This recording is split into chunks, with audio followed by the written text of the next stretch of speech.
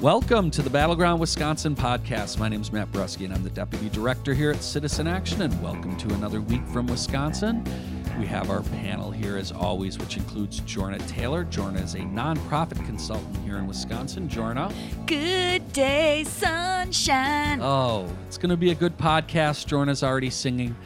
You know, Jorna's an election lady, and spring elections are over, and so we are gonna talk primary elections. But before we do that, we got to introduce Robert Craig, who is actually not with us here in the 21st Century Studio, podcast studio here. He's on the road. Robert Craig, Executive Director here at Citizen Action. Welcome, Robert. Good morning, team. And Robert's on his way to Wausau. We'll talk a little bit more later in the podcast about why Robert is headed to the middle of the state.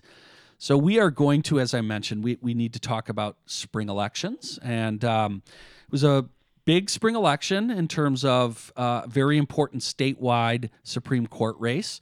And it was a very, very close race. Essentially, Rebecca Bradley and Joanne Kloppenburg head through, and congratulations to Joanne Kloppenburg on that race. Joe Donald, who we talked about, Citizen Action had supported, got about 12%. And so we head on to a very important general election. And I want to get both of your thoughts going away from the election in terms of what you see going forward for the general. Jorna, why don't you kick us off on this? Well, to echo your statement, Matt, congratulations to Joanne Kloppenburg. Great job, and I would encourage progressives and Democrats all across the state to really get behind this campaign and put all you've got into this race, because we can't afford to lose this seat. That being said, I think that the next 5.5 or so weeks before the election, in many ways, are kind of out of our control. We are seeing this very interesting campaigns play out on the national landscape for the presidential contest, where we still have Democrats competing for a nomination, we have Republicans competing for a nomination. We have zero control over that here in Wisconsin. And so I think we're going to see an electorate on April 5th, that is really energized by either one side or the other, depending on who is still in that race. So I think that this is a winnable state Supreme Court race for us, but I do also think that it's going to take a lot of work, and it's going to depend largely on forces that are like South Carolina and Nevada and all these other states. So it's going to be interesting. Robert, your thoughts? Well, I think people have been focused by Justice Scalia passing away on how important courts are, and we know that the state Supreme Court has been extremely important. We wouldn't have illegal actions like Act 10 on the books if it wasn't for a completely stacked Supreme Court stacked with politicians, not jurists, from the right.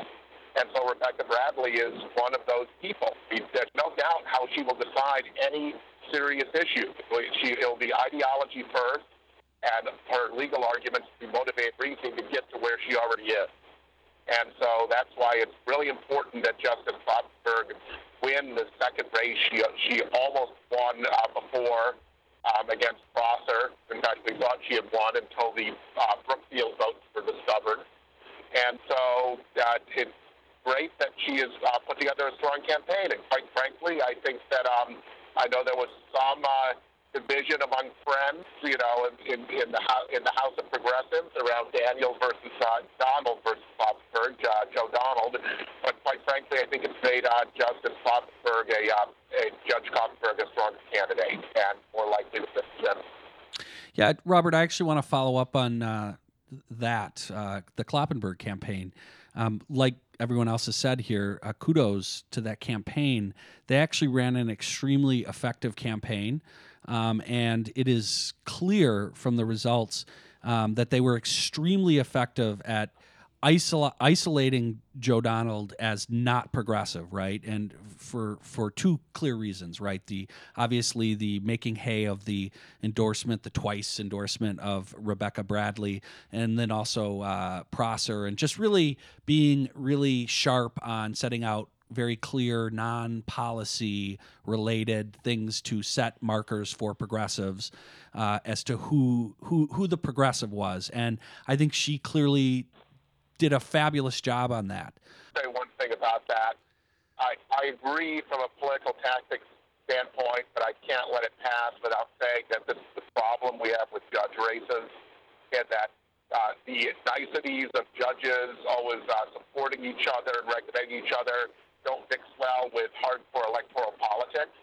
And what we're going to find out in the general now, of course, is that the other side is going to say absolutely false and horrendous things about Joanne Kloppenburg, which have nothing to do with her record. And so we have a real problem with judge elections now that the Chamber of Commerce and WMC is taking over the court and made them like the worst of negative politics and really not put the public in any position to understand what candidates, how to actually perform and who they are when voting or against.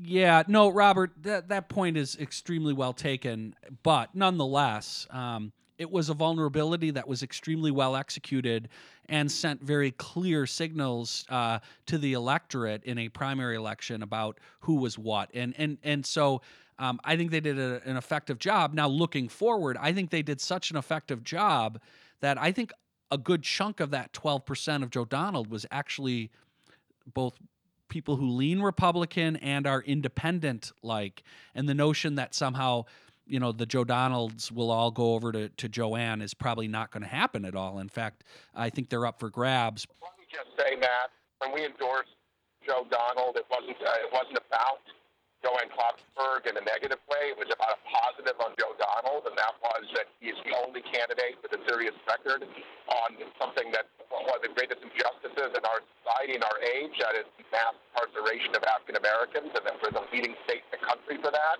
And I'm really hopeful, because Joanne Kloppenburg wasn't bad on the issue. She just didn't have a record. She wasn't campaigning on it the way Joe was. I really hope now that she moves to incorporate all voters, all the ones who vote Joe Donald, that she takes on that issue, because the time has come and public opinion's turned, and it's the politicians who are running from behind right now. So, as I was saying, Jorna, your point about this electorate is going to fundamentally change because of the presidential. And again, remind everybody, presidential primary is on April 5th. I think most of our listeners are well aware of that, but that is going to radically change the electorate. It's going to be significantly larger, and it's very difficult at this time to determine what that's going to look like because, as you mentioned, each one of these, both on the Republican or the Democratic side, could change in terms of how important or how relevant the Wisconsin primary is, and that is going to dramatically impact the size of the electorate. Well, and let's also be clear, spring primary turnout was anywhere across the state from 10 to 20%, depending on which community you were in, closer to 10%, which is teeny tiny. As we get into April elections are still not high turnout elections. Now, it will be elevated because of the presidential primary, but how many of those voters are actually just going to come out and vote in the Republican or the Democratic presidential primary and really still aren't paying any attention to anything that is down ballot from there? So I think it's really incumbent upon us to use this opportunity with the heightened debate in Wisconsin and around these presidential politics to highlight what a train wreck Rebecca Bradley is and how badly we need another good, solid, sound, sane, non-choking person on the Supreme Court. Yeah, and Robert mentioned this earlier about our support of Joe Donald and around his track record and experience.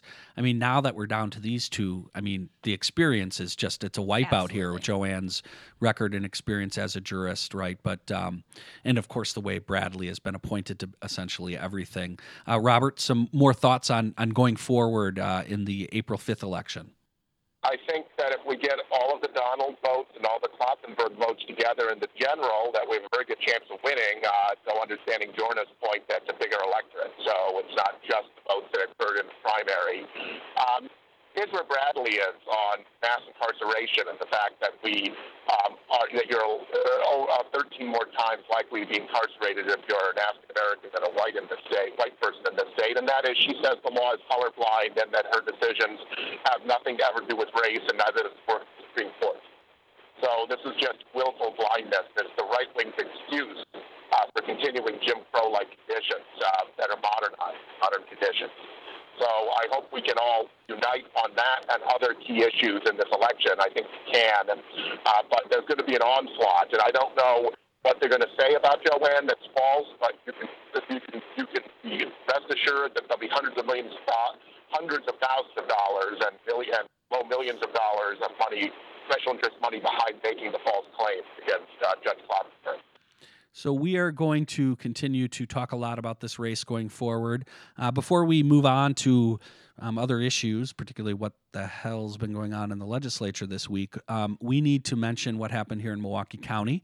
And we've talked a lot about the Milwaukee County executive race and our endorsement of Chris Larson. And Chris Larson had a surprise, very narrow but shocking, I think a lot of folks here, upset of Chris Abele in the Milwaukee County executive race. And we at Citizen Action did a lot of work and want to thank people who came out and volunteered in that primary and over the weekend, working with the Working Families Party and a lot of our allies and really trying to get the word out. But of course, this election moves on like others to the general on April 5th. And a lot of what Jorna talked about is going to be at play in this race too, really seeing what the electorate looks like. We'll talk more about this down the road. I don't want to get in too deep into the weeds today. Robert, I don't know if you have any thoughts on this that you definitely want to get out, but we will talk more down the road. But any summary or you want? Let me just speak to all the listeners not in Milwaukee so that they can appreciate what happened. And you're right to point out, Matt, that in our nonpartisan election process, the primary is the first round. So Chris Larson has not won yet, but he came out ahead slightly in the first half, shall we say, and there's a still second half to play. And this is of national significance. And the Working Families Party has been established in Milwaukee, and Citizen Action is a leading partner in the Working Families Party. Chris Abele is a billion-dollar corporate Democrat who spent tons of money on corporate image ads for himself on the Super Bowl, throughout December, etc., and then lost in the first round to a low-budget progressive candidate, State Senator Larson. So this is something that has national repercussions, being watched all over the country as something that's very along the same lines of what Bernie Sanders is doing in the presidential election, kind of a triumph and a rising of the new progressive politics. So people should keep posted, but this has implications well beyond Milwaukee. But some people expect Chris Abele, the incumbent, to spend $5 million of his own money in a county executive race. Okay, think about that. I mean, you talk about killing an ant with an elephant gun, but that's what we're talking about here. And so there's still a long way to go in this game. Well, and just to our listeners who are interested in coming in, we are going to be doing a tremendous amount of volunteering, lots of volunteer opportunities as this electorate expands. A lot of voters who we need to talk to really don't know a whole lot of what's going on, and we can use your help. We're going to have a link where you can come on, sign up, say that you want to volunteer. We will have somebody follow up with you as volunteer opportunities arise over the next 6 weeks. And we'd love for you to come to Milwaukee and help out. And of course, Milwaukee turnout will be very important in the Supreme Court race. So you could be helping both of those. So please, I encourage you, if you live within driving distance, to consider coming and helping volunteer with Citizen Action in that race. So with that, we need to move to what went on in the legislature this week. It's just, look, we talk about the legislature, and it's unbelievable in terms of the things we've experienced over the last 5-6 years. I don't know if I have the day 5, actually, if I pay attention to Facebook this week. It's hard to not 5-year anniversary of Act 10 last week and continuing. But so we had just a dizzying array of legislation that moved through both the Senate and the Assembly on Tuesday. And we'll talk about some of those specific pieces in a minute. And then today, we record Thursday morning. The Assembly is about to kick off today and probably go well into the night. They're expecting to take up over 100 bills. And as you know, these are not bills that most people have asked for. And many of them will come. There's been very little debate and discussion. But they are being rammed through. So these folks can, pay back special contributors and get onto campaigning when they're supposed to be working all year. But instead of discussing these over the next few months, we're having them discussed over 2 days. Jordan, I know you've been in Madison. You've been tracking this stuff. Please. How could you possibly track all of the all of the bills, the crap, than being kind. I have actually one idea, Jordan. Let's start. Okay. Tell us a little bit about the one that didn't pass, and let's talk a bit, okay, and we'll yeah. get into it about the efforts to privatize Yeah. public water. I think that's a critical issue to talk about. So there was a bill that is dead for now. Let's be clear. For Correct. now, there's got to be some campaign contributors out there that can call them back into special session to get to privatize our public waterways. But this is a growing concern here in Wisconsin, the privatization of our public resources in general, and especially of our water. And frankly, then today, as we record this podcast, there is a hearing in Waukesha with the governors and the Canadian officials that border all of the Great Lakes about diverting Lake Michigan water to Waukesha, which is it would be the first in the nation and Canada. Yes, Canada. Canadian. Yes. It would be a first of its kind sort of proposal, and so this is really detrimental, especially when we look at all of the water crises that are going on in the Midwest. You just have to look across the lake to Flint to see how important it is that we protect our natural resources and that we're investing in clean water and not just allowing companies to privatize our resources. Yeah, no, just to be clear, this bill was going to allow, real specifically, private corporations to come in and buy our municipal water systems, which, I mean, anyone who lives in a decent-sized city that has a significant water system knows how much money we as citizens have invested in these public infrastructure. They're significant amounts of resources. It's a major thing we do, and it's been our money, right? And that these would then be turned over and privatized is appalling. It's worth pointing out that there was only one organization that was actually registered in favor of this stinking pile, and it was a water utility from Pennsylvania area. So I'm glad that they have a lot invested in Wisconsin water. yeah, and Robert, I want to go to you, but before I do that, I just want to say kudos to all of the groups, and this was a big coalition of both environmentalists, conservationists, people who work in the public, municipalities, and labor unions. And in particular, the Wisconsin State AFL-CIO played a significant role in really trying to rally folks in opposition to this. Robert, your thoughts? Well, I think we need to take a step back because on this kind of bill, you have that. The first question you ask yourself is, who's asking for this? Is this something coming from the public?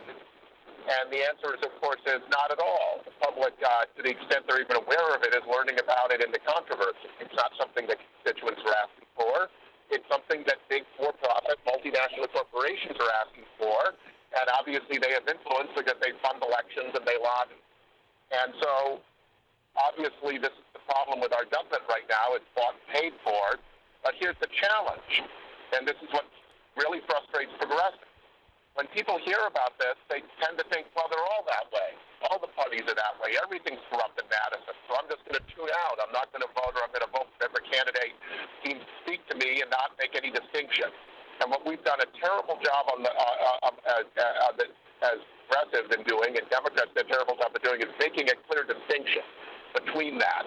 And so playing the same game and then just saying we're a little bit cleaner, we're not quite as corrupt, we're not quite as bought and paid for, isn't going to win, isn't going to make people feel that they can own their own democracy again. So it's ironically the corrupted conditions and the cynicism of the early 21st century that makes it possible for this to happen, and for the public essentially to wash their hands and therefore be acquiesced. And so the protest against this is great. It's great that there's a day of execution. There's no guarantee they won't ram this through right away early the next session unless we change politics in this election in 2016. Yeah, I mean, it's hard to fight back against this overwhelming supermajority that we have because they just don't care. And unfortunately, good legislators do get snared in that trap of bad things happen, and so they must be part of the problem as well. Couple of other things, though, that did pass through the legislature this week. We now are essentially going to end voter registration as we know it here in Wisconsin. Yeah, and we've talked about this now in 3 consecutive podcasts because we think it's absolutely critical. It's happening without a ton of press. I don't think a lot of No. people know about it, and I don't think a lot of people fully appreciate how important these volunteer registrars are to get people registered. And guys, it's for 2017, so no one who's planning to register people to vote this election should be discouraged, right? But we should be discouraged about the future. Absolutely. It doesn't impact right now, but obviously it's going to impact in 2017, and unless a miracle happens and the legislature's overturned. Well, and, included in this bill and in other bills that have been passed this year are so many different changes to the administration of elections that we already saw on Tuesday in these spring primary elections, so much confusion in a small turnout electorate around the implementation of photo ID and residency requirements and all sorts of other challenges that, this legislature just doesn't care about. It was 5 years ago this month that they introduced essentially what became the photo ID bill that passed. So in 5 years, we just keep going backwards on Wisconsin. So, Robert, any thoughts you have on some of the other pieces? Yesterday, in addition, we had the ban on local governments being able to issue IDs, sanctuary cities, and a number of things that, as we'll talk later in the podcast, have led to a Day Without Latinos event that's being organized by Voces de la Frontera and tons of immigrant groups around the state. Other thoughts, Robert, on what's been happening in the legislature? Well, it's just good that it's finally over. I mean, it's literally a situation where they've run out of things to do that they could think of. But you're right to call out the targeting of Latinos. The Day Without Latinos Day is designed to make people realize just how central Latinos are in our economy and our communities and how they're our neighbors and what happens if they were not there. And it's perfect now. Whoever named it, I don't know. I've just easily Googled is brilliant because the Republicans in Wisconsin and nationally literally seem to be campaigning on the idea that we would remove Latinos from American society. If we talk about sending 11 million people back to Mexico, that's what we're talking about. And these are our friends and neighbors. They're vital to our communities. They pay their taxes. They are us. They are not them.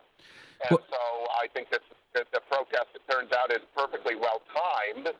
Given what's going on in the legislature and what's going on in the national conservative movement, where their strategists know that this is very damaging to them long term, but apparently they can't say no to their native base.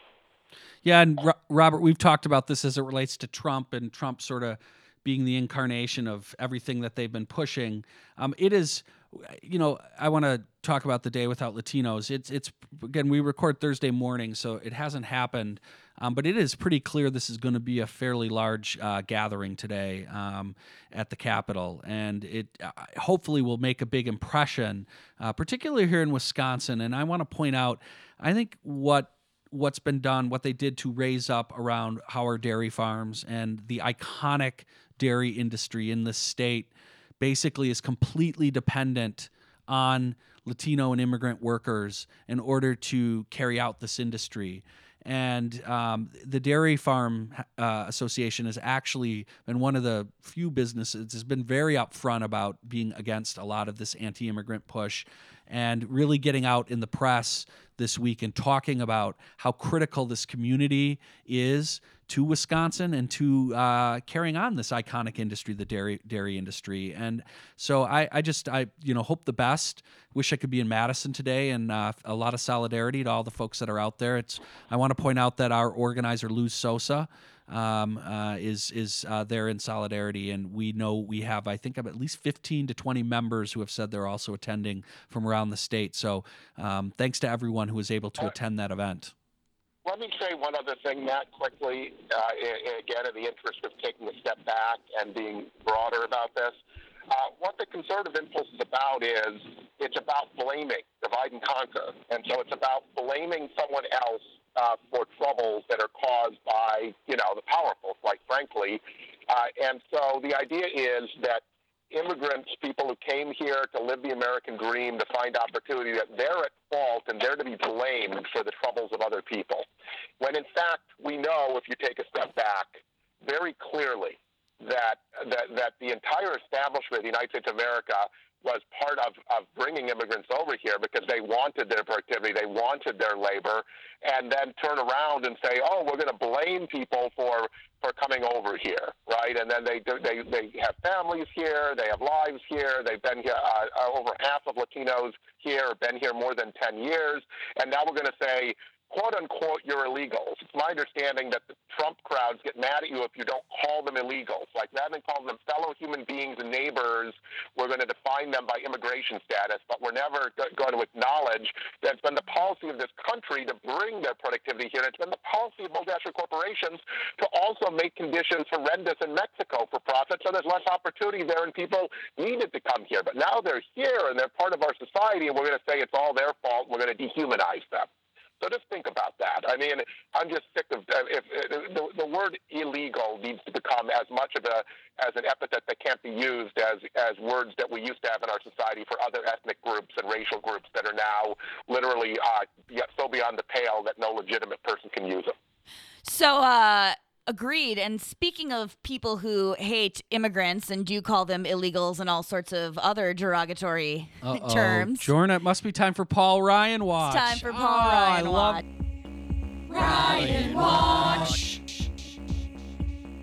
Ryan Watch. It's time, Paul Ryan. So, this week in Paul Ryan Watch, Paul Ryan has been blamed by Chief immigrant hater. The Donald. The hair. Did he run into the Donald this week?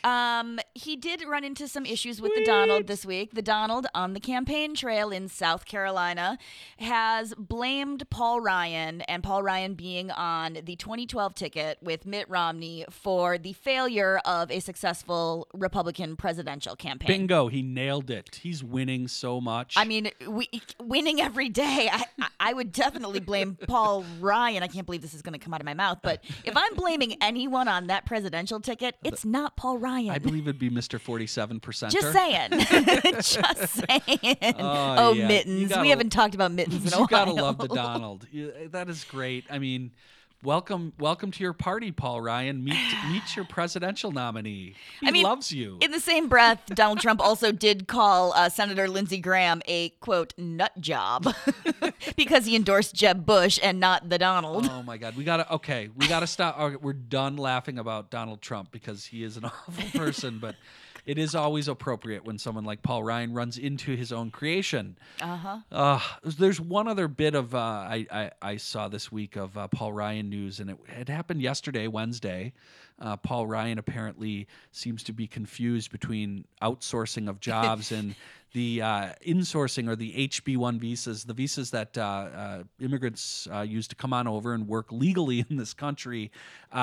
Disney, I think it was last year, had this very famous laying off of their own workers where they actually had to train their replacements. And apparently Paul Ryan this week in his overzealous effort to talk about the need to cut taxes and reduce things for corporations felt that we needed to do this and confused this with the Disney workers, much to his embarrassment. So Paul is learning a little bit more about, what's going on here in the country. In world affairs. In world affairs, what's going on. So with that, we need to, Robert, before we move to our furlough, you are traveling up to Wausau today, and I wanted you to tell our listeners about why you're headed up there, and in particular, for folks who maybe don't know our state as well. Wausau, central of the state, an area that used to be very solidly progressive and democratic, but has increasingly become more conservative, and we've lost a lot of seats, and it's an area that has been hit very hard by the lack of a real plan for how to create good jobs in this economy. So, Robert, why don't you tell us about your speech here in Wausau and what you're doing up there? Well, it'll be over by the time people hear this, but Thursday night in Wausau, I'm giving a speech on what happened to the economic opportunity in Wisconsin, and talking about how we have essentially replaced family-supporting jobs over the last 2 decades, and especially during the Great Recession, with basically poverty-wage jobs. So almost all the jobs we lost were were jobs that paid a living wage, that were middle or upper income jobs, and all the replacements have been virtually all lower paying jobs. So these are very clear numbers. And to talk about what we would do to build an economy that works for everyone. So that is what I'm talking about, and obviously this unites economic development policy and WEED Act with a serious discussion about poverty and low-wage work, and what we would do both in terms of economic policy, in terms of social policy, to actually make the American dream a reality again. And Wausau is a great test case to talk about it. So I want to thank the American Association of University Women chapter and the local public think tank WIPS for sponsoring this event Thursday night. Well, I hope that goes well, and we're going to be talking a lot more about these issues that Robert has raised, and as we go forward, we think that they're critical issues as we head into this 2016 election. But with that, we have got to move on. It is the weekend, furlough time. Robert, when you're not touring Wisconsin's finest bathrooms, what are you going to be doing this weekend? I don't know, Matt. I may be going to Chicago to see my folks, but that all depends partly on my brother Ted's plans and the nephews and everything. But there's a tentative plan to do that. We'll see if it comes off or not. Well, that sounds great. And by the way, kudos to your Pittsburgh basketball team. They're hanging in tough this year. Jorna, what are you doing this weekend? This weekend because it's going to be beautiful outside, I'll be spending quality time at the barn with George and Reno. Josh. And I also, on Saturday night, will be attending the Fair Wisconsin annual gala. Oh, well, that sounds great. That sounds excellent. Everyone's got a good weekend this weekend. I, too, have a good weekend. If you are friends of mine on Facebook, you very well know what I'm doing this weekend. There's a big motorcycle race in Milwaukee, first of its kind since the 1980s at the UWM Panther Arena. Panthers roar! The Panthers roar. This place holds about 9,000 people, and my son is racing on Friday night. It's a big race that Harley Davidson and a good friend of mine, Jeremy Prock, is putting on. Indoor flat track racing. We're going to have pros. We're going to have this new hooligan class, which includes modern twins, and all the way down to kids, which includes my son. So very much looking forward to it. It's connected to a motorcycle show that goes on all weekend in Milwaukee called Mama Tried. It has got bike builders from all over the country. It is well worth seeing. It's only about, I think, like $10 to get in. It's an amazing good time. The Harley Museum has events going on all weekend, starting this Thursday night, connected to it. So winter's a long, long slog here in Wisconsin. And this is something different to do this weekend. A lot of fun. People come from all over the country. So shout out to Scott Johnson, who runs a number of businesses here in Milwaukee, including the iconic Fuel Cafe, who puts on the Mama Tried event. It's excellent, and really want to encourage people to come to that. And Friday night, the racing starts at 6:30, $15. You can get tickets. Very cheap fun and entertainment this weekend. Brian, our producer, will be there. We're very excited to have him and his kids. So very much looking forward to this weekend. But with that, we want to thank Brian, who makes this podcast happen every week. Robert, we hope you have safe travels up to Wausau. And we look forward to talking with y'all next week here at the Battleground Wisconsin podcast.